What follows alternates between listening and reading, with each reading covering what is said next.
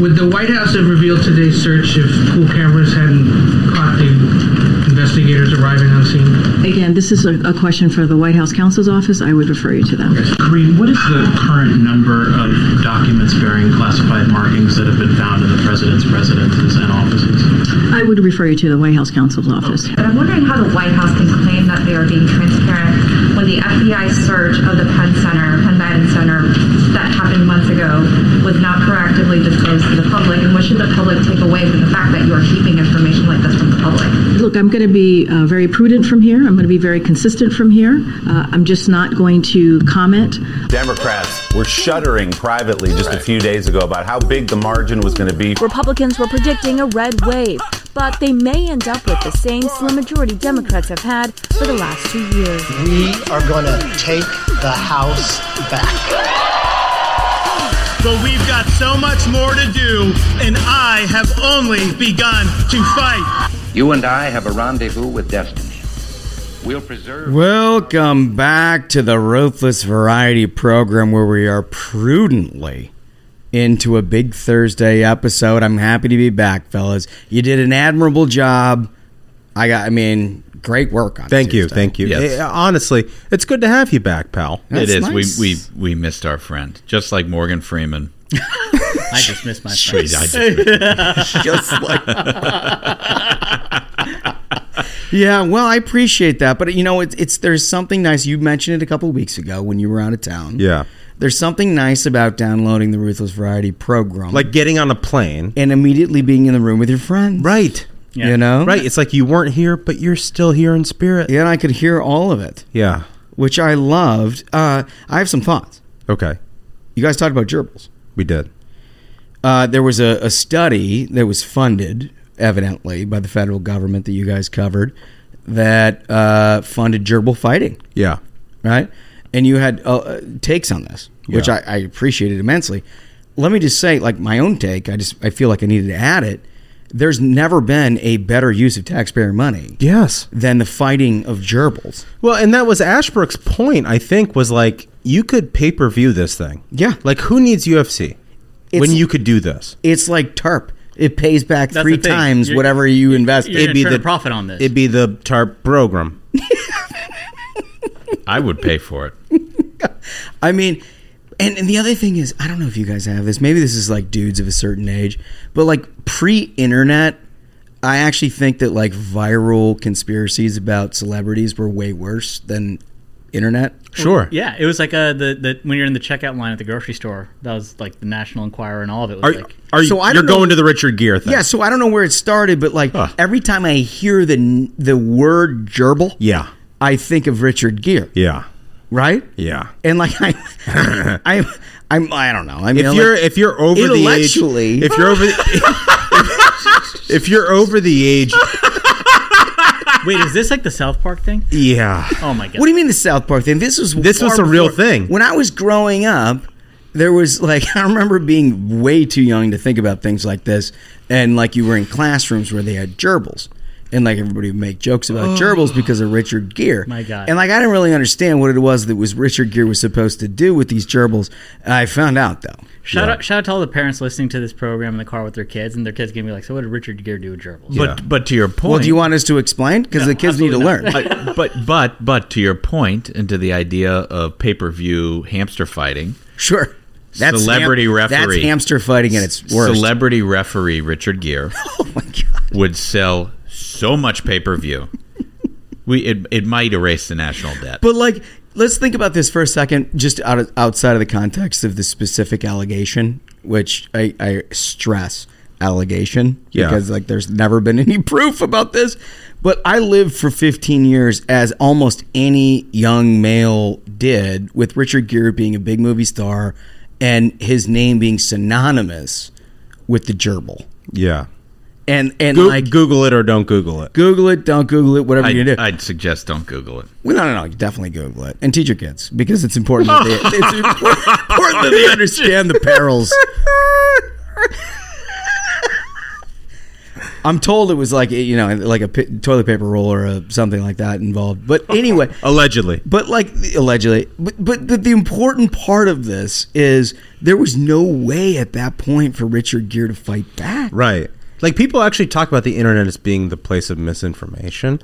Actually, before the internet, it was much worse. Much worse. Much worse. We don't have a long view on any of this stuff, which is why when people talk about like regulating speech on the internet or misinformation, I just kind of laugh. Yeah. Right? Because I kind of came up in that era like you, where it was like we were sort of the first pioneers of the internet and we lived in a world before it. Yeah. Right? So like we actually have a pretty good view of the world as it existed prior, and it wasn't like it was better. No, it was actually like as far as misinformation goes. There was no way to correct the record because there was no way to put eyeballs on the rumor mongering. Right. Like, where's Jamie Lee Curtis's PR outfit trying to dismiss her allegations? There were allegations. They were made. Like the hermaphrodite thing. Yeah. Right? Which was, I did a lot of growing up. I didn't know any of these allegations. Are you serious? I just remember again, you're in the grocery store and National Geographic. I remember the Bat Child. You guys remember Bat Child? Yeah, of course. I remember that stuff. I never heard about this. Oh, you never heard about Jamie Lee Curtis? No. Hermaphrodite? No. That was the big rumor. But the problem is look, I think having seen her in a lot of movies, I think that the allegation is probably 100% false. False. But there's no way for her to combat that in a pre-internet era because you couldn't put eyeballs on what you were doing by word of mouth, and somehow that started. Like whoever the PR reps were that were trying to destroy Richard Gere and Jamie Lee Curtis in that era, wow, wizards, right? Poor Richard Gere. I know. The man has the softest eyes. He looks so kind. Jesus, buddy. Really? Yeah. He looks like a nice guy. You realize the whole thing to Pretty Woman is him hiring a hooker. I know. Soft eyes, huh? Yeah. Okay. Well, what was your take on the whale segment? Well, your whale. It is a renewable resource. Thank you. It's not. Thank you. That's not how renewables work. It is a renewable Michael, resource. it's nature. A mom whale and a dad whale get together. They love each other very much. And they have a baby whale. And that is renewing life. Yep. So do you think... And lamp oil for all. Exactly. But so food. Like I said, it's an inflation buster. Okay, that would be so cheap. A blue whale could feed so many people at rock bottom price. And heat homes. And heat homes. But is a cow a renewable resource? Yeah. Sure. In your opinion. Oh, 100%. Yeah, that's no question. Definitely is. Michael's against cows because he doesn't like flatulence. Wait a minute. Are you in a Greenpeace stance? No. What are you saying? Like animals and plants and things like that are not a renewable resource? No, it's not renewable in the sense that the energy that's consumed to create is then... Bro, this sounds like science, and I already don't believe it. Wait, Michael. Life finds a way. It has to. They have to eat. They have to eat the grass to create the baby. To have the baby, that we kill the baby. It's not renewable. If the whale needs to light my fire to grill my steak, both the cow and the whale. Dude, that's the most renewable thing is you use the whale oil to cook the whale. Right. It's like God's But making gift. more doesn't make it renewable. It's not what renewable means. It is. Let's say the whales have 6 calves. You use 5 of them for people.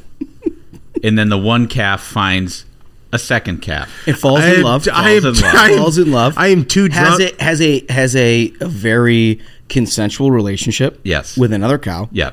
6 calves of their own. They fall madly in love over a period of time, and they have some calves, and that's renewable. Energy cannot be created or destroyed. It's only transferred. Dude, this is more like... I cannot explain to you. Doing? I am too drunk to explain it to you right now. Why? But I can tell you it is not renewable. It is, dude. The show just started. You kill a whale, it feeds so many people, it gives so much oil. Yeah. All right? And then you go to the ocean, and there's another whale. It's very simple. Very renewable. That is not renewable. There's another one there. Renewable. There's always another whale. Whale. And that's how you pronounce it, by the way. Just in case. The one critique I had about... Yeah, the one critique I had about the episode is you guys kept saying whale as if it's W-A-L-E. Right. The H is it's actually whale. Right. The H is often overlooked. Yeah, it's a whale. It absolutely makes sense. Our first 5-star here. Well, no. I don't want to get seeing this? No, I'm not getting into that yet. I got another point. Okay. I'm still reviewing. Still doing the full ombudsman report. Yeah.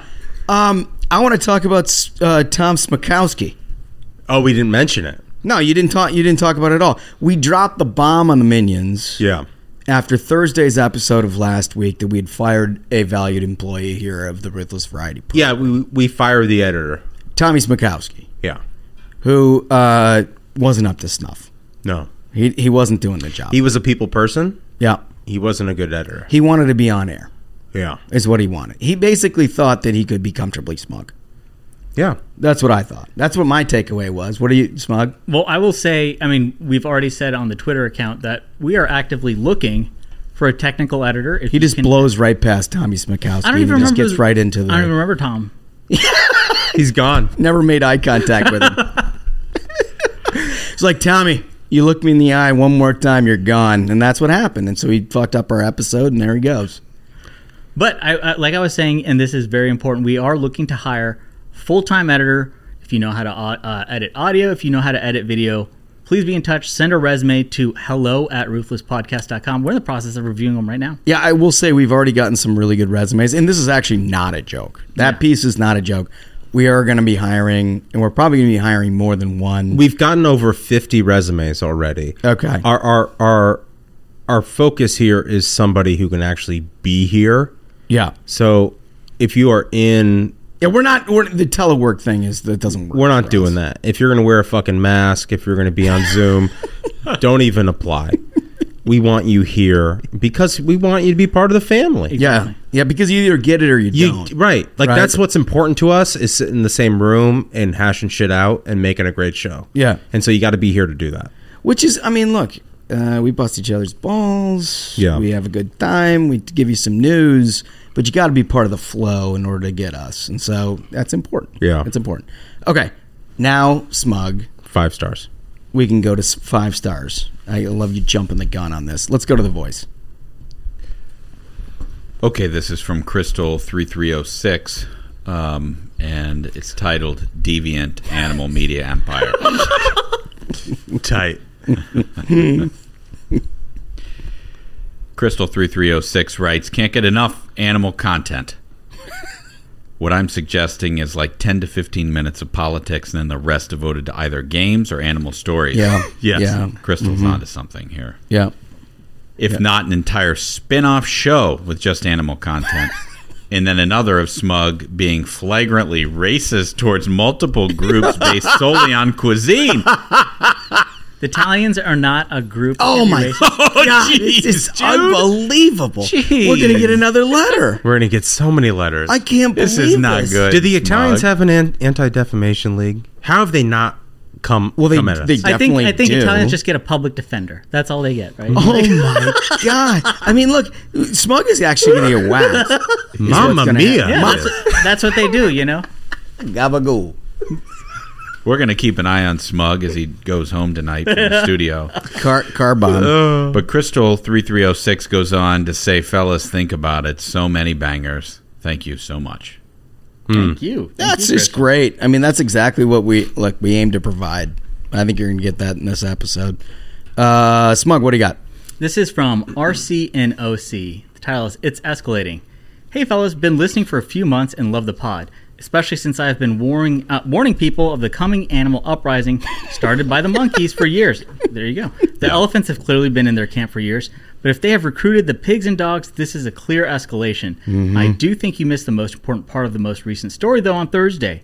The report said the victim was found in the passenger seat, which means not only did the dog murder him, but it was driving at the time. Yeah. We're screwed. Stay vigilant. That's a great point. Wow, what a great post. Yeah. You can't get anything past our listeners. Right. Vince Foster wasn't left-handed. Yeah. And the monkey... Bingo. That's it. 100%. See, like a clear through line here from Jeff Epstein, Vince Foster, and now the dogs. Yes. Yeah, and I got it. I think that's true. I got it. Okay, Duncan, you got the next one. Wisconsin Lady Loves You. That's the name there. Love it. is the subject line. Heard you on Megyn Kelly. You guys are so fun to listen to. I'm now a ruthless listener. Well, that's very nice. We love to see it. I will say the reason I missed on Tuesday was because I was traveling for business and I was in Southern California. Yeah. And I met randomly several ruthless listeners who wanted to like hang out and take pictures and do whatever. It is so rewarding to know that all of the minions are out there and active. It's the best. And like, I mean, God, it just like sort of floats your boat, right? Because you're grinding away, you're working away, and then all of a sudden, the next thing you know, you've got people who are like, man, we really appreciate it. Your voice is so familiar. Yeah. That's the thing I love. Yeah. You know, I'll be at an event. Where do I know you? Yeah. Yeah. And it's really cool. It's awesome. It's awesome. And to be honest with you, like the engagement is, and Smug, you've had this basically everywhere you go. I mentioned that. And nobody even knows what you look like, which is like shocking. You know, to the folks, I was out in Nashville on a vacation with family, and when I arrived, I checked into the hotel, and as I usually do, I went straight to the hotel bar, just hanging out with the bartender, like, you know, what are some good restaurants to check out? You know, where should I go? What should I do? And then some folks sitting at the bar were like, I know that voice. Have you heard of the Ruthless podcast? And I was like, wow. Cool. We have that many listeners. Yeah, no, it's awesome. You know, the thing that I like the most about it, and it's tough because our show isn't accessible. Like we have so much lore, right? Like our show is getting pretty deep into the lore really is. and everything, you know? And what I like about it is when you do meet somebody on the road, they're bought into it, and they appreciate a lot about they get it, the games, and you know what I mean. Well, they're part of the family. Right, they're part of the family, and that's the thing that the listeners are all. I mean, look, we're all doing this, and we sit around and have the time of our lives doing it. But honestly, the extension of that, the reason we do it is because of all of you, and it is like a large community. Right, we all feel like friends. Every time we do a road show, it feels like your old home week with people you've never met before. Yep. Right. You know, and that's just like the coolest thing. And the number of emails we get from people just cold is stunning. I'll save it for next week. But we got an email from a guy. The guy in Ohio. Yeah, I mean, gosh, what a so great good. guy. Maybe we'll read it next week. But we just get these over and over and over again. It just makes it. What, are you going to fuck it up? You don't know what it said? Oh, you want me to read it? I think you should read it. Pull it up. Okay. I mean, pull it up right now. It's like you can't like CT's a letter. Pull it up without bringing it up. But you also don't want to mischaracterize. No. Right? No, because this is an incredible letter. This is let me just read this to you now.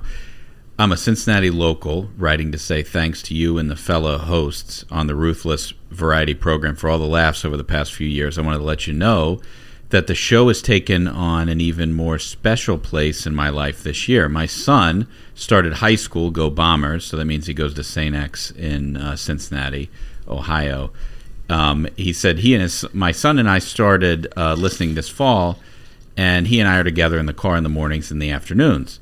I started playing Ruthless during our drives, and slowly but surely he started to take out his AirPods, listen, and eventually ask questions or just laugh out loud. This morning we got into the car, and he says, "Hey, Dad, it's Thursday. It's Ruthless Day." He even texted me later in the day to comment on King of the Hill, and the guy posted a picture of the text chain with he's got a screenshot. His boy here. So good. And his son writes, "Bro, King of the Hill on Ruthless is hilarious." Oh, man. It's just so great. That's the best. He says, "I hope you take as much joy as I do in the fact that you're helping provide a conservative voice for the next generation and combat anything kids might accidentally hear from the august institution called the Fourth Estate. But just as importantly, you're helping a dad connect with his teenager, which is never an easy thing." I mean, I got to tell you, like, we do this because we love it, because we love each other, because we love our audience. You hear something like that, and it's like, man, it just gives you so much fuel. It's great. Yep. So much. It's like pouring gas on the fire. We're going to do more. We're going to do video soon. More We're going to be on the road a lot this year. The only reason that we're just escalating is letters like that. Yeah, well, that's Nick in Cincinnati, and Nick, we just can't thank you enough for listening. I love it. I love it. All right, so let's talk about Biden docs, fellas. Yes. There's more. There's even more. These son of a bitches turning up everywhere. CNBC reports that FBI is searching Biden home in Rehoboth, Delaware in classified documents probe. FBI agents on Wednesday are searching Rehoboth, Delaware, beach home of President Joe Biden, as a part of an investigation into previous discovery of classified documents and other locations connected to the president, his personal lawyer said. Okay. So now they're at the vacation home. Yeah. They got him in the garage. They got him in the office. I just love the idea of a bunch of FBI agents like tooling around Rehoboth and bicycles, like trying to find documents. But dude, it's January. I mean, if there's ever been a more miserable time to be there, right? Terrible. Like you don't even get what's in Rehoboth, like a good bar in Rehoboth. I don't know. Hollywood Hen would know. Hollywood Hen would know. But it like in the summer, it's a fun time. Oh yeah, great time. In the winter, I gotta imagine it's terrible. So these guys are like rummaging around, finding mothballs. I just think it's cool. And like old sweaters. And this is and the then thing. all of a sudden they're like, oh, it's a classified document. It's important to note that a couple things. First, it was the Penn Biden Center in Washington D.C., which we've seen receives millions and millions of dollars from China. Yep. That classified documents, and they had the search happen there. Then it was at the Biden personal home, his residence in Delaware, and he was like, "Oh, it's just in the garage next to the vet, that's in the totally Corvette." Cool. Now they're searching also the beach house. It's like this is the most careless individual to begin with. Number one, multiple locations, but also the fact that, and it said here that agents took materials related to his time as vice president. We're talking about like years and years and years. God knows where these things have been sitting, who all saw them, who had access to it, and that this administration has tried stonewalling. Like Karine Jean-Pierre got in trouble for saying factually that like, oh yes, no more documents, no more materials are going to be found. How do you pronounce her name? Smash? Yeah.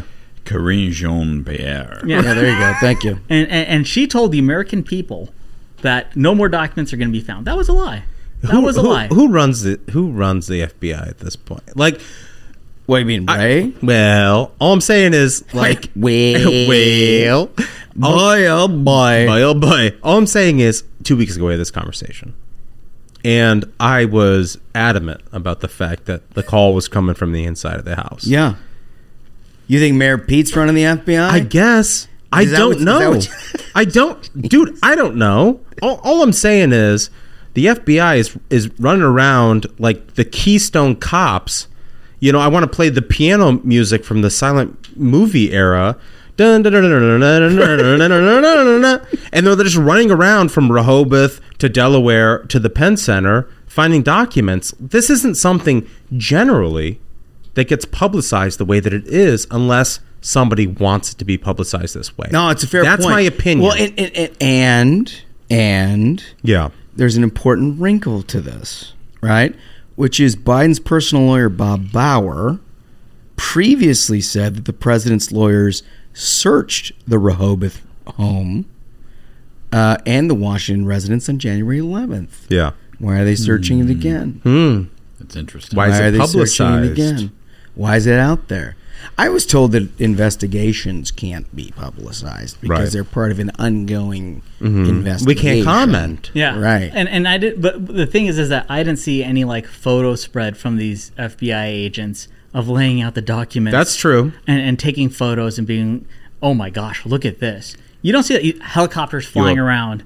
You also New York Times spreads. Yeah, you also haven't seen leaked stories to mainstream media about the potential contents of maybe it was nuclear codes. I mean, how insane was that? They were like, "Oh, President Trump may have the fucking nukes sitting in Mar-a-Lago." It was like Iran stuff too. Yeah. I mean, it was what they alleged. I mean, who knows? That's the thing is, it was confirmed true. that some of the confidential, top secret stuff that they found that Biden had, it's confirmed that some of it was about Iran.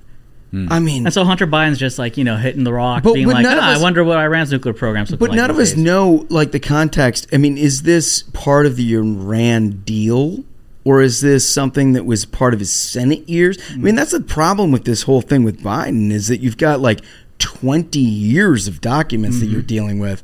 Like with Trump, it was like, it was whatever it was in his office when he moved out. Yeah, 3 months ago. Right? I mean, it is what it is. But like these guys, they've got anybody's guess as to what it is that we've got that we're dealing with here.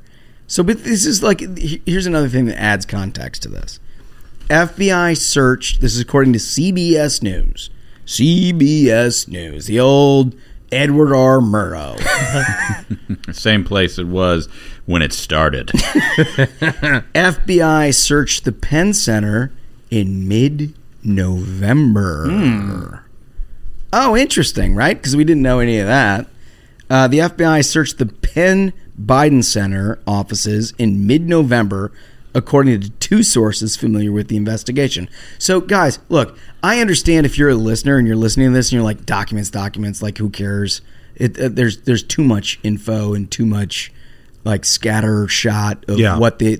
But this is important because recall that all of this was disclosed because the Biden lawyers did a self-search. Right? They did a self-search of his home and found some things. And it's important on November 2nd. November 2nd before the election. And did a self-search in these offices. And we're like, oh, yeah, we got six items. Well, that's the funniest part, and Smug is mentioning it here, but like the lead says mid-November, and I know they went back and they found more documents, all this sort of stuff, but 10 documents marked classified there on November 2nd. Pre-election. Right. And that never came out. Boy, oh boy. And just, for sake of conversation, I think that we all know that it's not like the FBI heard November 2nd, so they rushed there on the same day, right? This is a giant organization with a lot of bureaucracy, a lot of boxes to check before you do something like search the president of the United States. Right. This is something that probably was at least suspected weeks before the election. Weeks? Well, you don't get. That's the thing. What you just put your finger on is the most important. It doesn't point. just happen like it's like pressing retweet, right? This is a process. I will guarantee you, when the White House and Joe Biden went out full throat against Donald Trump in the raid of Mar-a-Lago, and he did the 60-minute special where he was saying like, this is so irresponsible. It's like it's the worst possible thing you could ever do. I can't believe you could do this. I guarantee that's the moment that they did a little self-inventory. Right. They're like, let's do a little self-diagnosis here. Let's make sure. Let's do a little vulnerability study on ourselves. Right. And but yet, to your point, Ashbrook, we don't find anything about this until post-election. No, exactly. Right? So all of this vulnerability, who knows when these guys found these things? I trust their timeline not a minute. No. The FBI, I think, probably has to catalog these things, and so their timeline is probably definitive, but the gap between the president hiring lawyers, White House counsel understanding they have a problem, and then ultimately informing DOJ and FBI is a significant thing here. I would really love Jamie Comer to figure that out. I feel like that is something to figure out. Yeah. He's the man for the job. Yes. House Republicans really need to go hard in the paint on this. This administration has been so reckless, has answered to no one, and I think the time has finally come. We've got a majority in the House. This president and the lawlessness of the Bidens in general needs to be investigated completely. My favorite caveat that every one of these corporate media outlets have, and look, Catherine Herridge is over at CBS. She used to be at Fox. She's a serious reporter. Like, you don't screw around with Catherine Herridge. Like, she's going to give you exactly what it is. But I guarantee you that this line in that story is a total editor's note. Two sources told CBS News the search was conducted with the cooperation of Biden's representatives. At their insistence. Yeah. What I would like is more color. At some point in this process, I want to know, were these documents sitting under a box of unused business cards that said Hunter Biden's name on them? I want to know all of the color that we could possibly get about what was in the garage. Were these in cabinets in his house? Were they sitting behind a box of Cheez-Its?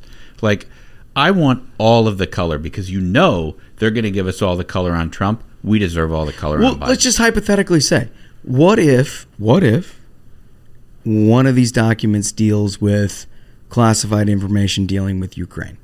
Yep. At the same time, the president's son is entered into a multi-million-dollar contract with Burisma simultaneously. And we had just gotten reports confirming that Joe Biden had met with clients of Hunter Biden, contrary to what they had said during the election. Yeah, are we just going to blow through that, by the way? That's the thing. How come nobody's talking about that? All of these roads, they lead to the same place. That was the one, story that showed up in a couple of conservative publications that nobody's talked about. The fact that the president of the United States was on the campaign trail who said he never, quote, unquote, never met with a single person dealing with Hunter Biden's businesses. And that was a lie. And we've gotten confirmation that he met with them. We know that he had a key to the office. We know for a fact that Hunter Biden had gotten taxpayer-funded trips on Air Force One when Joe Biden, as vice president, would visit these foreign countries, and then he would hop off the plane and go try to, make some money off of essentially offering access to the vice president of the United States. All this needs to be investigated, because this is a situation just like, with Whitewater and the Clintons, where it's like, yes, they were up to some sketchy dealings, but once you actually had investigators get into there and start looking around, they found a million other crooked things that were going on. So what you're saying is that he told voters one thing when the exact opposite was true. Liar. Bingo. There's the soundboard. That's a soundboard. I like soundboard. I feel like we can get more involved. Along the lines of what is Joe Biden hiding, we got more Biden news. The White House pressed on Biden physical exam after blowing past January deadline. Oh, boy.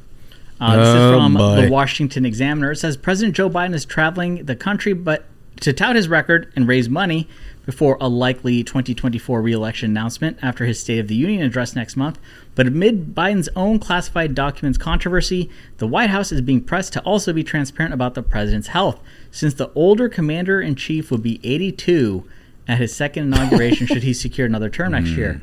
Biden's 2022 physical examination slipping into 2023. The Examiner's taking this tack has provided Republicans with more opportunities to criticize him for his aging. Republicans pounce. Yeah. Republicans come on, pounce. Examiner. Come on, Examiner. Yeah, no, because 82 isn't something you ask questions about. And because his Democrat rivals aren't going to criticize him behind the scenes. Yeah. What's wrong with saying slipping into 2023 has provided his Democrat rivals with things to say on the cocktail circuit? It says here that the president disclosed his last physical on November 19th, 2021. I mean, that guy by the day, you can tell, is losing it more than the day before. It's obvious the guy has some sort of mental decline. I mean, that is clear to anybody who has eyes and ears. I just can't. I can't understand how we exist in a society with Twitter and Facebook and 24/7 news and the clips of him talking, and people are like, "No, it's a stutter." Yeah, that was the thing that they said on the campaign trail. Yeah. It's clearly not true. Just based on the way that he delivers his remarks. Well, the guy he has no understanding. He loses his memory. He cannot recall facts. He lies constantly.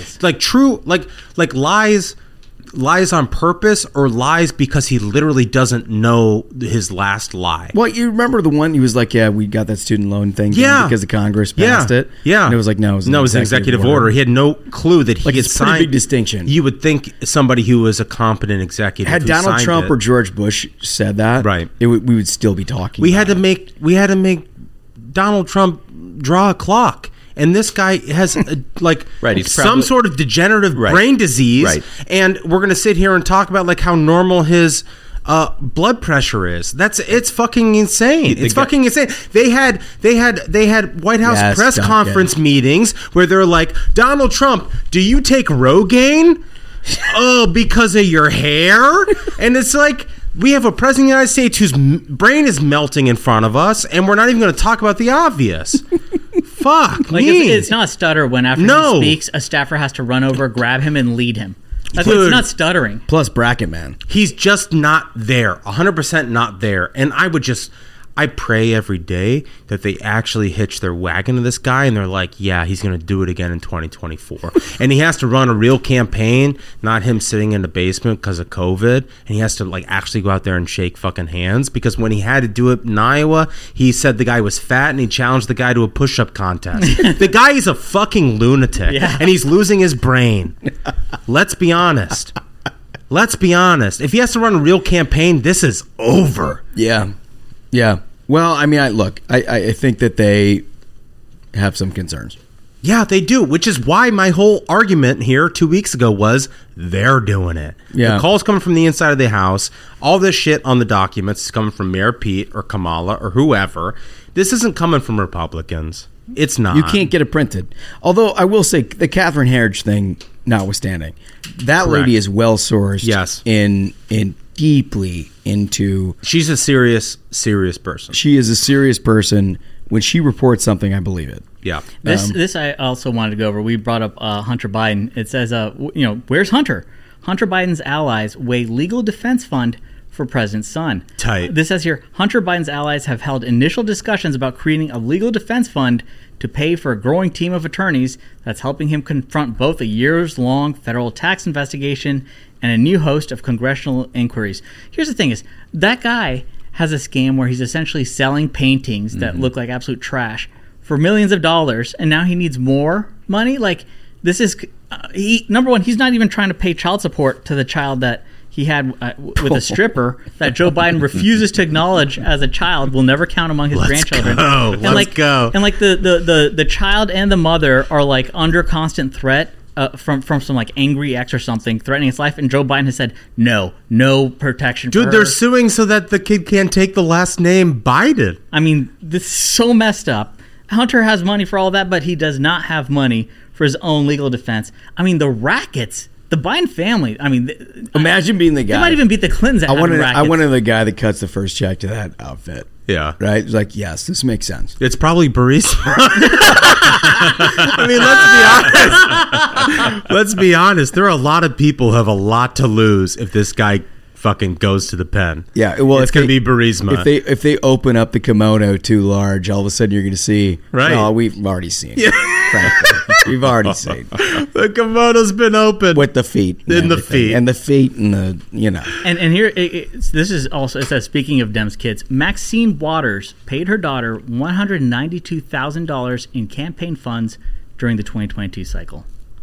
Awesome. This is from Fox News. California Democrat. Just imagine. I mean, that's insane. $192,000. Well, it falls into the category of things that if Republicans did it. Mm-hmm. It's like here you've got a ranking member, a senior Democrat, who has like set financial policy for the Democratic side for a long time, and it appears like she's used her campaign vehicle in a non-competitive district, by the way. Right. So it's not like you're hiring the best and brightest. Like right. basically, if you threw up one billboard, the campaign's over. Yeah. Right. I mean, this is not like she's gonna lose. This gets even better. But $192,000 for the daughter. We just need this is on a razor's edge. We need the best and brightest. I have to pay my daughter. She needs to be involved. But listen to this. Listen to this racket they have going on. It says Karen Waters pocketed $192,000 from her mother's campaign to keep her quote slate mailer operation afloat between January 2021 and December 2022. Slate Fox mailer. FEC commission filing show. It says the setup involves outside campaigns paying Waters' campaign to appear on the slate mailers or endorsement mailers sent out to constituents in the Los Angeles area. Like, Dems, their kids just making money off their name is insane. They're basically just like she's selling her mother's name for an endorsement. All right, she won her last race 73.9% to 26.1. We need $200,000 to go to the daughter. There's no way we can get over the top without it. And you know what's the most important thing we can talk about here? Slate mailers. Yeah. If you don't have the slate mailer, you're not the slates. If you don't get the slate mailer, it's not going to happen. Okay. Yeah, I know. If you're not on the slates, we're not going to win. I mean, what a racket! What a racket! Incredible. Totally incredible. All right, so you want some animal news? Yeah, always. So, you guys have been following this Dallas monkey what situation? What happened? Well, there's this zoo in Dallas has had some mysterious things happen. Okay. Some monkey business. Monkey business. There we go. The monkey business. That's exactly right. So what's happened is, and this is according to The Guardian, missing Dallas zoo monkeys recovered after incidents that they're still puzzling authorities. But they basically, monkeys were stolen from this zoo. And like it occurred to me because of past segments, we'd evaluated the value of these monkeys, and they're pretty expensive. So like these monkeys are actually like people are stealing monkeys from the zoo. So they're kidnapping them to sell them on the black market. Is that the? Well, let me go through here. It says there's some puzzling happenings, as you alluded to. A dead vulture. Yep. An escaped clouded leopard. What the hell? All of the same zoo. And a damaged monkey cage. Yeah. The monkeys might be behind all of it. So that's the question, right? Are people trying to steal these monkeys? Yeah. Or are the monkeys wreaking havoc? Yeah. This is I'm reading through this outline that McDaniel put together, and this is the most insane story. It says, this is from the Dallas Morning News. Police said Tuesday evening that they received a tip the monkeys might be in an abandoned home in Lancaster. I think the monkeys are running an operation out there. There's no such thing as an abandoned home. They took it. What is going on They took it. Guys. Your point. Yeah. Your point. Everybody. And here's the thing. If you haven't heard us before, hear us now. A hog killed the butcher. A dog killed its owner. Head on a swivel. Monkeys took over a home, killed the owners, and are now running it. They left the zoo. And these are domestic news. I don't know if they killed him. I don't know if they killed him. Ashbrook, found any body. You know they killed him. They disposed of the body. Monkeys are not dumb animals. And that's the thing is, so when the police showed up, they found the monkeys in a closet. Like they were trying to hide from the cops. Yes. Absolutely.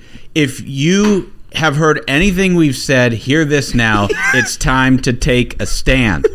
Do not let animals rise up against people. Okay? PETA is trying to stick up for the animals. Somebody needs to stick up for the people. People for the ethical treatment of people. He's polishing the shotgun. Yeah. Somebody has to, pal. Do you think a banana pool outside of the zoo would have gotten to this done? I'm not sure it's enough. Really? At this point, I'm not sure it's enough. You need to go up. And here's These the thing. monkeys are serious. So I'm looking at this article. This sounds like the ending of Goodfellas. It says, last week, a 35-year-old endangered vulture named Pin suspiciously died with an unusual wound. Like, what did the vulture see that the monkeys were like, okay, vulture's got to go? Right. Zoo officials mourned the bird's demise and because called it devastating. vultures are basically like the drone of the animal Right. kingdom. 100%. Right. The monkeys want them only to clean up dead bodies. And that's the thing. And Is the vultures know literally where the bodies were. Right. Yeah. They literally know where the bodies were. Yeah. I mean, if it goes dead, I mean, the monkey... Okay, and it goes on. It says, earlier this month, the fencing of the clouded leopard enclosure appeared to have been intentionally cut open, allowing 4-year-old Nova to escape before being safely returned. Like, they were obviously trying to do some kind of a diversion. Right. Whatever kind of operation they're running out of that monkey house, God knows. I hope the police get to the bottom. So it's nobody's stealing the monkeys.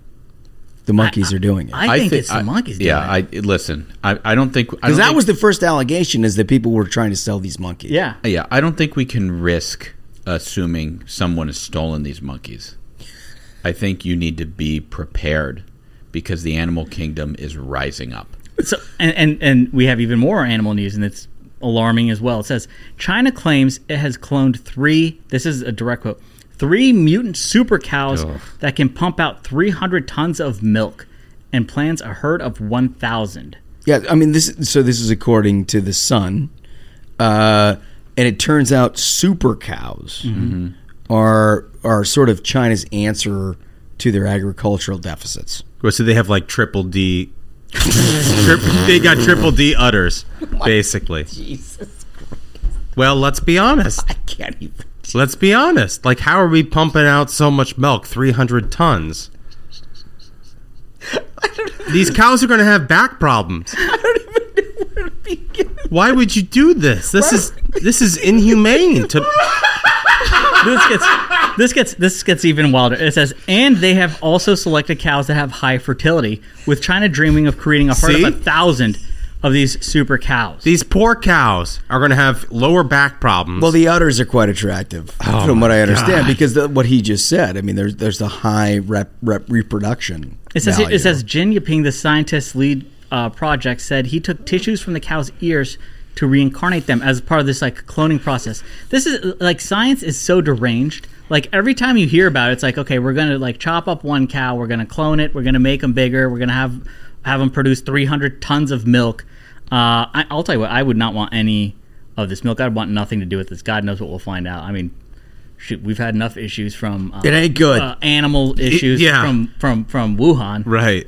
Can I before we get into our next story, I want to make note of, first of all, we love all the listeners. We made that very clear. But we have listeners all over the place in state legislatures in every state across this union.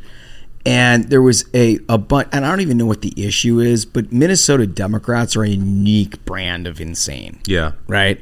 I mean, these are the people who do the Minneapolis stuff. Just the worst of the worst. The worst of the worst. And I don't even know what they were arguing for, but they tried to cite science as their proof positive. They would like us to trust the science. That you should do super progressive things. Yeah. We had just an incredible state legislator take to the floor and rebut that. Well, I appreciate the data and statistics from PNAS. I don't think that anyone has brought up the fact that there were 98 confirmed apprehensions just last year in 2022 of persons on the suspected terrorist watch list. So Representative Brindley, a PNAS is a ruthless listener. Let's go. And she has properly cited this scientific study as PNAS. Yeah. And for our new listeners, that's the Proceedings of the National Academy of Sciences. He wants to make sure we don't. Oh, here we go. He's worried about it for the families. Yeah, no. Because, I mean, look, Big PNAS, if left to its own devices, can become a real problem in terms of enforcing sort of democratic orthodoxy. Right. So you have to have a check on Big PNAS. Yeah. Which is what Representative Brindley has done here. It's incredible. Yeah. In the record. In the record. In the record. In the record. The program has gotten so strong. They have probably spent 40 years as an organization being like a top tier organization of scientific study. And I don't know how they say their name, but like we ruined it. It's like absolutely ruined. So good. This story I think Duncan planted. This is a Duncan plant. Did you see this? I honestly didn't. I didn't plant this. No, this was McDaniel, but I do think that I'll deserve the right. I will. Okay. I will. Indiana is the place to be, fellas. Mm-hmm. The headline here from the Wall Street Journal: trio of Indiana cities top Wall Street Journal Realtor.com housing index. 3 Indiana cities led the Wall Street Journal Realtor.com emerging housing market index in the fourth quarter: Lafayette, Fort Wayne, and Elkhart. Honestly, congrats, emerging housing market. So like they've just got houses. Just got houses. Have begun. You mean there could be a 2-story building sometime in the future? What do you mean they just got houses? It's an emerging housing market. It's like, hey, we decided we're going to have houses. Like, is your shout out Indiana? Is your position that they've now like moved off the dirt? So here's the thing: is number one, Indianapolis was not mentioned, and as folks who've listened to the show for a while know, I've been to Indianapolis. You've not been? Drove through Indianapolis. And it is flat. It's like I swear to you, there's no 2-story building as far as the eye could see. And it makes Duncan mad. But like, this is and you know what? Honestly, good for you. Because it's so stupid. It's so stupid. Smug, you were on like 365, like you were around, you were on the highway in the donut highway that goes around Indianapolis, which is like 12 miles from downtown, and you stopped at a gas station. You're like, I don't see skyscrapers. There is no city here. I could see 12 miles, and it was just like asphalt. That'd be like, is it just asphalt and broken dreams? That'd be like, jeez, as far as the eye could see, there was nothing. What a New Yorker! Listen, I'm Hoosier proud here, Duncan. I feel like I'm going to stick up. I'm going to stick up for. It would be the equivalent of you being on 395 in Tyson's Corner or something and being like, "Oh gosh, where is the Washington Monument? Where's Washington D.C.? Oh, I don't see it. There's not any Capitol here." Have you been to Lafayette, Fort Wayne, Elkhart? I bet they're great. Fort Wayne is the home of Jim Banks, Senate candidate. That's right. From great state of Indiana, who's been on the program. Good friend of the program, actually. We talked to him a lot on and off the record. And Lafayette that's where Purdue is. And I went to IU, so I hate Purdue. But So you're okay talking shit about that? You like the state as a whole? You're going to defend it all, huh? Is it still a good town? How about South Bend? Like I hate UNC, but Chapel Hill. Are you going to defend South Bend? I gotta say, Chapel I'm not going to defend. I'm not going to defend Lafayette. Okay, all right. I just won't do it. It's against my nature. I just won't. That's legit. I can really respect I just won't do it. Okay, but I'm happy for them. Yeah, it's a nice market. Apparently, it's like you're scrolling on Instagram and an ex-girlfriend had something good happen in her life. And you're like, you know what? I'm happy for her. Oh, you know what I mean? Well, this is, but I'm not gonna be like great. I'm not gonna like it. I'm not gonna be like awesome. You're not gonna hit the like. No. I'm just gonna be like, you know what? Good for you. You know, I'll say this. This is actually sounds like bad news for Lafayette. It says it's attracted home shopping activity in the fourth quarter from nearby Chicago, as well as New York and Washington D.C. So it's just like here come the terrible people. Oh boy, not good. Not good. Well, we'll keep an eye on that. You got to protect your home state. It's just funny that he was on 465 and he like stopped at a gas station. You won't let this go. And he was like, I don't see buildings. You won't let this go. I just can't. So in presidential announcement news, and this is kind of a big one, folks. You've heard her name a lot. Nikki Haley is going to announce on February 15th that she is going to be launching a presidential campaign. Okay? So according to Axios, this is happening in Charleston, South Carolina, according to a person familiar with her plans. Interesting, right? I mean, so the one thing that I find is sort of interesting about the 2024 setup is that you had Trump basically announce in a vacuum when everybody was like, we're not ready yet. Yeah. You know what I mean? Right. Like it was a disappointing 2022 for everyone. And he announced, and there was just like nothingness for 60 days. And so I think what has happened is it is caused people to sort of recalculate, because traditionally what's happened, I mean, if you look back in like 2008, when you had an outgoing presidential Republican president and there was going to be a wide open primary, you had Mitt Romney, Rudy Giuliani, and John McCain get in like November. Yeah. Right? They were like, I'm in, we're going to change the direction of this party. If you look at like 2012, it was about this time where everybody started to get super pumped up. It was, all that. And 16 was pretty similar. This has been a little bit of a lull, shall we say? Yeah. And the serious candidates, although making their rounds, and we heard Mike Pompeo last, 2 weeks ago, making his rounds, there hasn't been a lot of announcements. So Nikki Haley will presumably be the second serious Republican presidential contender in the field. Yeah. The middle of February. And look, she's got a serious resume. I mean, she was governor of South Carolina, served in the Trump administration as at the UN. She's got foreign policy experience. She's credible as all get out. I don't know very many people who don't like her. I think she's got a challenge with like the base of the party to try to explain how it is that she is sort of currently situated in a way that she can defend the values of, today's conservative. I'll say this, right? And this is the same challenge that every Republican is going to be facing is, Trump's the man. He's the king of the hill. You've got to figure out a way, because, it doesn't really, it's not. Well, to be the man, you got to beat the man. Yeah. And it's not like your standard open presidential primary where it's like, everyone is squaring up. It's kind of like Trump's defending champion, your plan has to be less. I feel like all the questions you're going to get from voters, the only questions you're going to get from the press is you in relation to Trump. Like, how do you plan on being able to beat Trump? How are you going to be able? Yeah, that will be there. Well, that will be from the press, but like, I mean, he is the man. He's the king of the hill right 100%. now. But if you look at what Donald Trump's doing right now, he's attacking Ron DeSantis.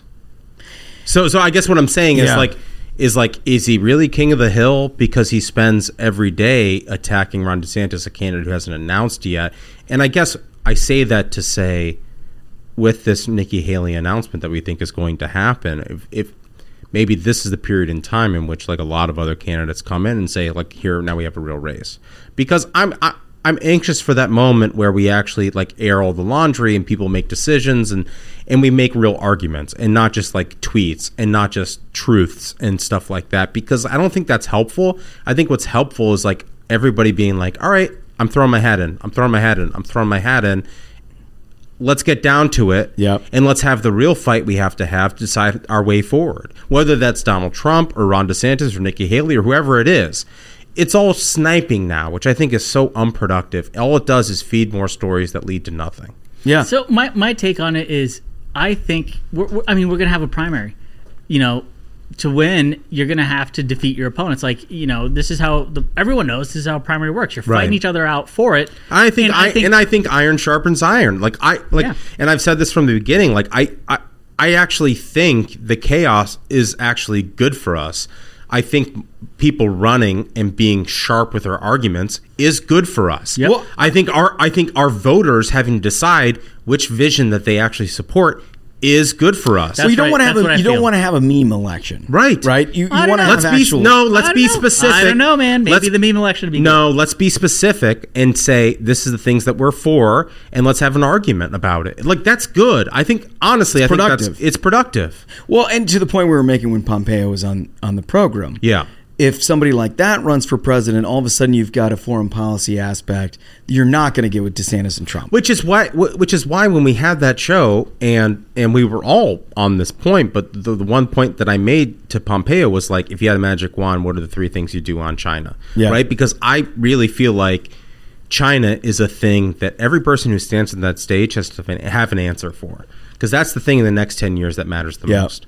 Right? Yeah. And like, if we're all fucking around being like, oh, let's talk about Dominion voting machines in 2020 and not about like confronting the number one geopolitical enemy of this country, then we've made a huge mistake. Well, you can't win. Right. Here's the thing. My advice to President Trump is, so I'm completely fine with him taking shots at anyone he wants to. We're gonna have a primary. Yeah. We're gonna have a fight. He sees the polling the same way we do. You play the game to win. Right. And I think that's the approach he's taken. Don't doubt it. What I would do if I were him is, his strongest argument, which no one else on any of these debate stages will be able to have, is, you know, voters try to envision what would this person be like as president. And when I go back and I think about the Trump years, those were some of the best years in this country's history. We got into fewer conflicts, not more conflicts. The stock market was on fire. Like, you look at your returns during those Trump years, your retirement account was looking fantastic. The economy was booming. The only thing it took to be able to slow his momentum was a 100-year global pandemic. That's not his best argument. I think that's ran amok with. That's not his best argument. The dude was an incredible president. Everything you've just said is right, and I think that the 100-year pandemic is where the questions are going to come in, because he put Fauci in charge of the country, and that's why it's not his best argument. What his best argument actually is that the Republican Party has made this argument before, that we had to find a consensus candidate. The guy didn't offend anyone, and we made that guy the nominee, and his guy Mitt Romney got his doors blown off. I won because that was a failure. I'm the only one on the stage who's won for a presidential election. None of you have done that. I understand you've had a lot of success. Congratulations. You all won that because of me. That's his argument. If he makes his argument, I think that's a bad. I actually think it's a hybrid. It's a better argument. It's a better argument than your argument. The argument that Smug laid out. Well, the one that leads into COVID, I agree, is fraught with peril. But I will say, Republicans won majorities in 2014 and majorities in 2016, and once he became president, they've lost in 18, they've lost in 20, they've lost in 2022. And the brand of the Republican Party is still identified with President Trump, and it is a below 50 brand. Right? I don't doubt any of that. I'm just saying what I'm offering in that argument. But saying that like, oh, I'm the only one that knows how to win. Actually, if you look at the last 6 years, you're the only one who's figured out how to lose exclusively. Correct. In all of the subsequent races. But if he's running this race as a candidate who's uniquely qualified, yeah, I don't think he can run it on the last year of his campaign. He can't run it. He can't run it on all of that stuff because it's going to be fraught with all the COVID stuff. He has to say, "I won where everyone else lost. I won in the industrial Midwest." Well, it's clear that the COVID stuff that you're talking about is hit home because they're starting to try to because he's attacking DeSantis and all of that, and it cuts back on him. Yep, no question. And that's the biggest piece of this. I know there are a lot of Republicans. We got to get into it. I can't wait. There's a lot of Republicans out there that are concerned about this field getting too big, bifurcating itself, and just sort of like nominating anybody with name ID and a base.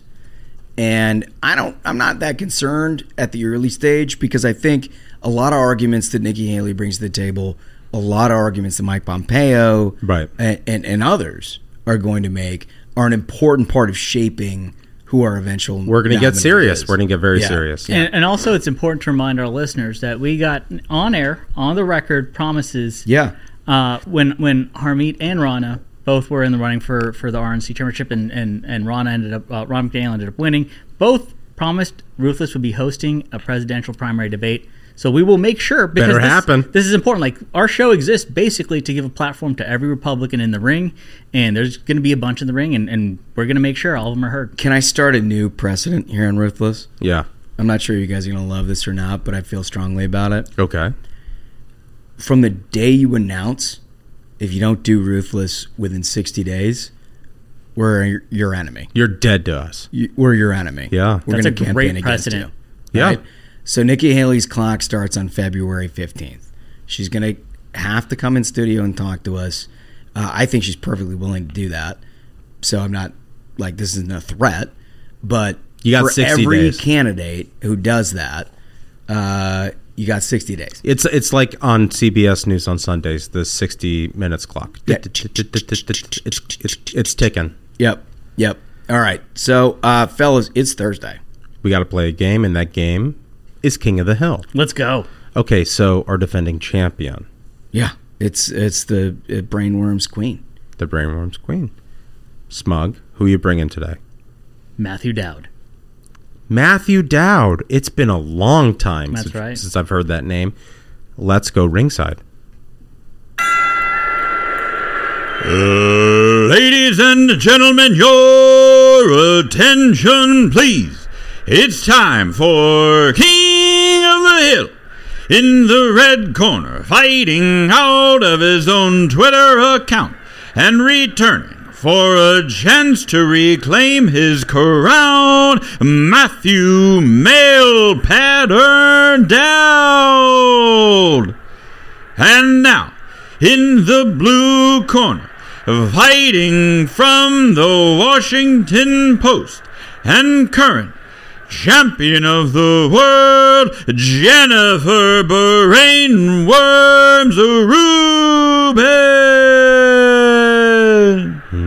Yeah. She's had a good run here recently. She has. She's been, I mean, look, she's the queen. She's the queen.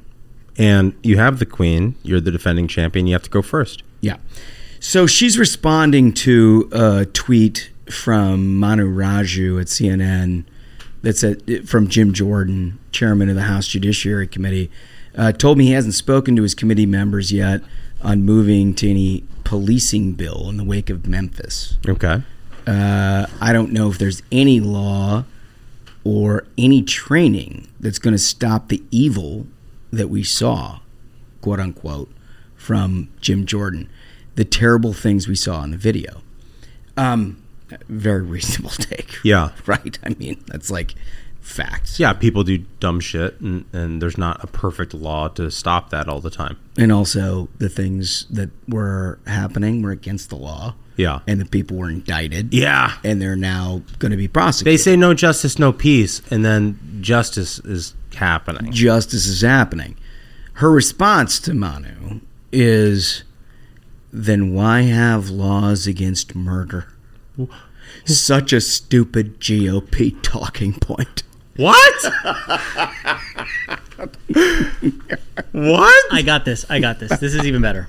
Okay. I'll get right to it. Matthew Dowd. It is last day of January.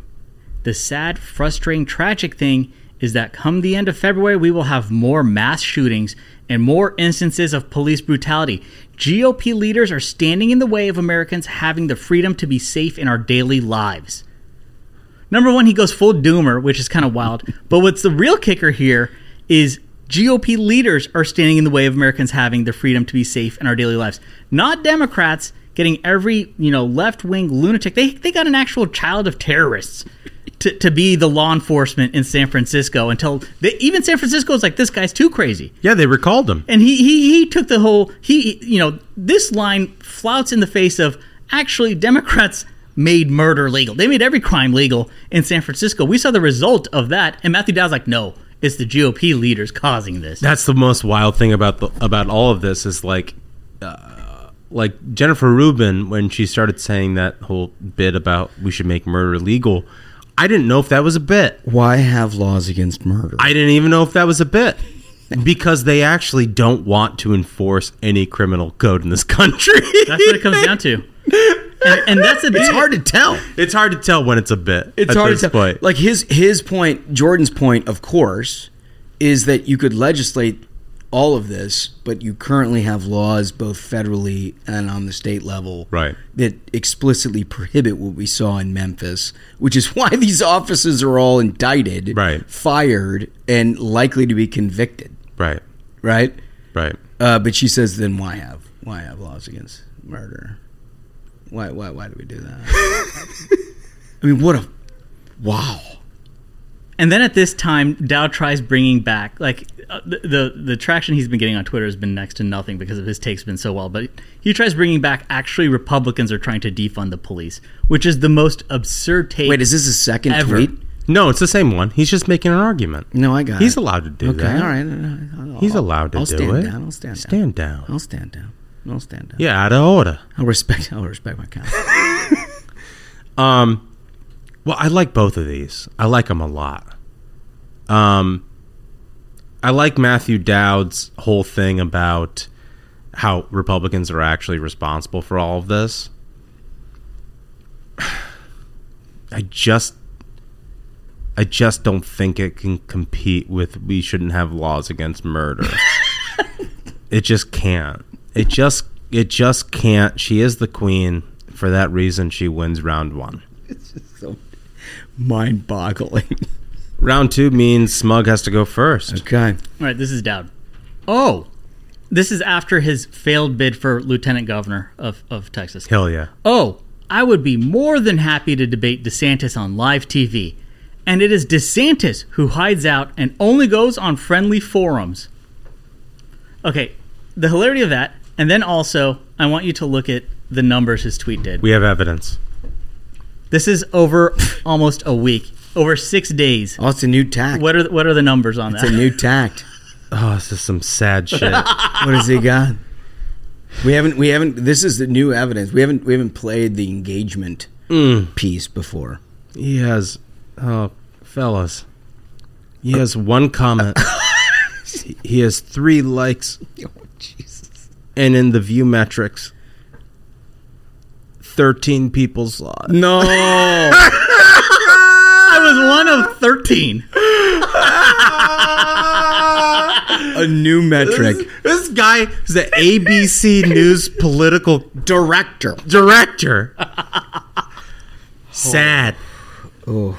Sad. Well, I think I can beat engagement, which I think is the best argument there. Okay. Jennifer Rubin is tweeting an opinion piece entitled "The Governor Best Positioned to Fill the Never Trump Lane." Right? And it's a big picture of Sununu. Big, fat, staring picture of Sununu. You're trying to appeal to the judge and jury. Here's her tweet. The party remains in the grip of MAGA conspiracies, election denial, fake culture wars, and performance politics, leaving the most likely alternative to Trump a mini-me imitator. However, there was a narrow opening for someone who rejects all of that. And then it's introducing John Sununu.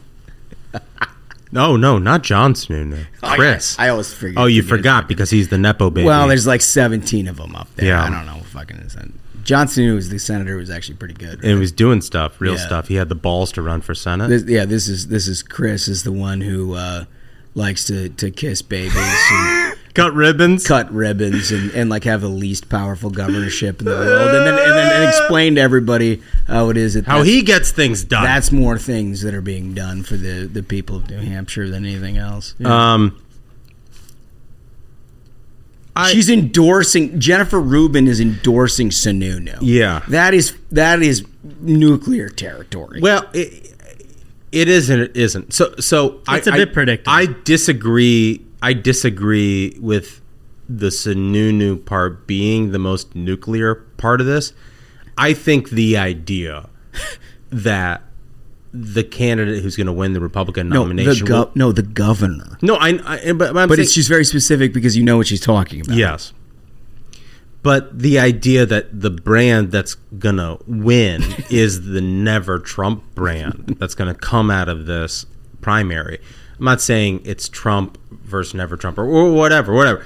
I'm saying the idea that the somehow Sununu trumps like Kemp, for example. Right.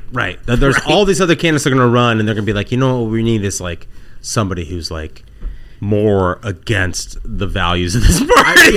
What I want is somebody who rejects a congressional map. That would make us win Republican seats. Yeah, that's what I need.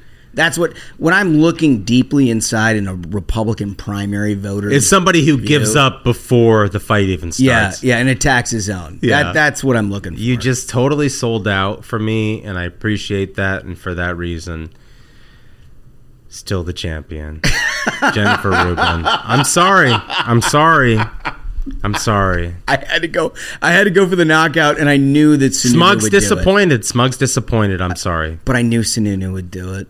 I knew it. Look, a big part of this game is reading the judge and jury. Yeah, I am biased in my own ways. Yeah, so that's the way it rolls. One thing I cannot be disappointed with is this episode, gentlemen, absolute banger of an episode, if I may say so myself. Again, thank you so much to the Minions. Thank you so much to our many listeners. So until next time, Minions, keep the faith, hold the line, and own the libs. We'll see you on Tuesday. Stay ruthless.